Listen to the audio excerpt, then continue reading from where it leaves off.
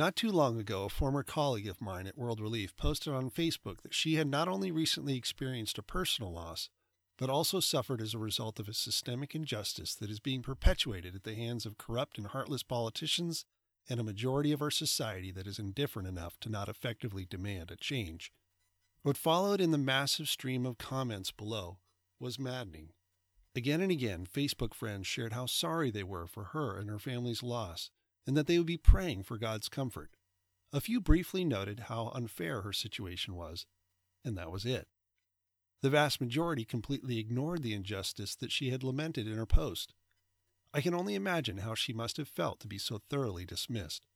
What is more unnerving is to ponder how comfortable so many people of faith have become with mocking the whole concept of prayer by using it as an excuse to not act. It reveals a dangerously myopic religion that is perfectly satirized in this gem that I found on YouTube. Are you feeling sad and overwhelmed by the state of the world? Do you also like drawing attention to yourself with the least amount of effort possible? Then we have the app for you. Introducing TP, the Thoughts and Prayers app. Awesome. How does it work? Just download it to your phone. Then once a tragic event occurs somewhere in the world, TP will post thoughts and prayers on your behalf for all of your friends and family to see. Cool. There's been a mass stabbing in New York and my thoughts and prayers were automatically posted. I feel like a better person and I didn't have to do anything. And you'll never have to again. Forget about cumbersome donations or boring policy changes. With TP, screaming into the void has never been easier or better for your ego. Now, it seems like everyone is sharing their thoughts and prayers, but I want to show that mine are more important. How can we do that? You can sign up for TP Premium at $39.99 a month. For the price of a mere 5,200 Pokecoins, TP Premium will shoot your post to the top of social media feeds and post your thoughts and prayers first, before anyone else's. Wow, I can't wait for the next school shooting. And neither can we, because TP Premium also gives each of your posts an automatic 1,000 likes. Finally, a way to help that also helps me. Hey, there was a bombing in Turkey, but TP didn't post for me. What happened? Stuff like that happens all the time in those countries. We want to pay attention to important civilized places. Plus, you and your friends don't even know where Turkey is. No, Yeah. I don't.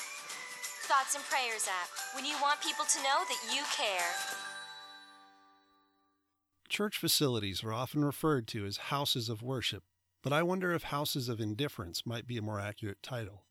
In my 42 years within evangelical Christianity here in America, I witnessed and sadly participated in these religious gatherings that are basically a corporate expression of the same mentality I witnessed in the Facebook condolences I mentioned earlier. We would take a few minutes to pray together over the most recent tragedy, but out of a fear of becoming quote-unquote political, we would steer far away from collectively educating ourselves on the cause of the tragedy and then mobilizing to effect necessary change. The exception to this would be natural disasters. Those are conveniently beyond human responsibility. Or whenever our quote-unquote religious liberty was threatened by the godless hordes of liberal teachers, politicians, judges, news media, and celebrities. But I want to stop right there. I'm mindful that even right now, there is someone who may be reading this blog while they are sitting in church listening to another safely generic message on how to love God and one another, or how to improve one's life by following these few principles from God's Word. I'm sensing that there is someone out there that needs a spiritual breakthrough. Deep in your soul, you know that there is something wrong. I'm here to tell you today that this is your conscience whispering to you. In view of the unspeakable injustices in our world, you are feeling drawn to come forward and, actually do something. And you can experience true peace and a new purpose today. It all begins with a simple prayer. Just repeat after me. Dear Lord, please help me to get off my ass. Amen. Congratulations! An exciting life of actually making a difference awaits you. You will just need to take a few practical steps. First, you will have to actually get off your ass. This will likely include spending many hours educating yourself on social issues and their root causes and potential solutions.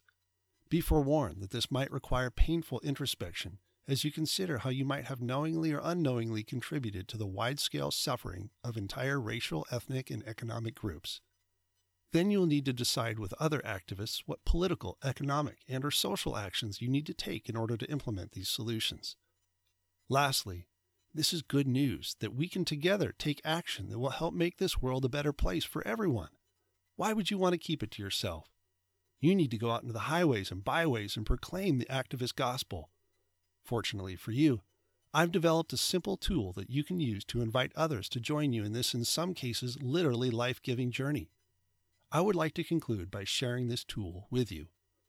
All you will need is 1, a pen, and 2, a piece of paper. A restaurant napkin will suffice. Then you will need to commit to memory the 3 activist laws. That's one less than Christian Evangelists require, so you should find this to be a breeze. They are as follows. 1. There's some messed up shit in this world that needs to change. War, poverty, etc. 2. The problem is that you're sitting on your ass. 3. You need to get off your ass and do something about it. Side note, I'm pretty sure the Bible says you were supposed to do this.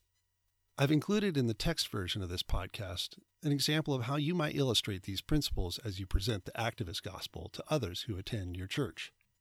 So schedule that cup of coffee with your pastor, deacon, or any other member of your church.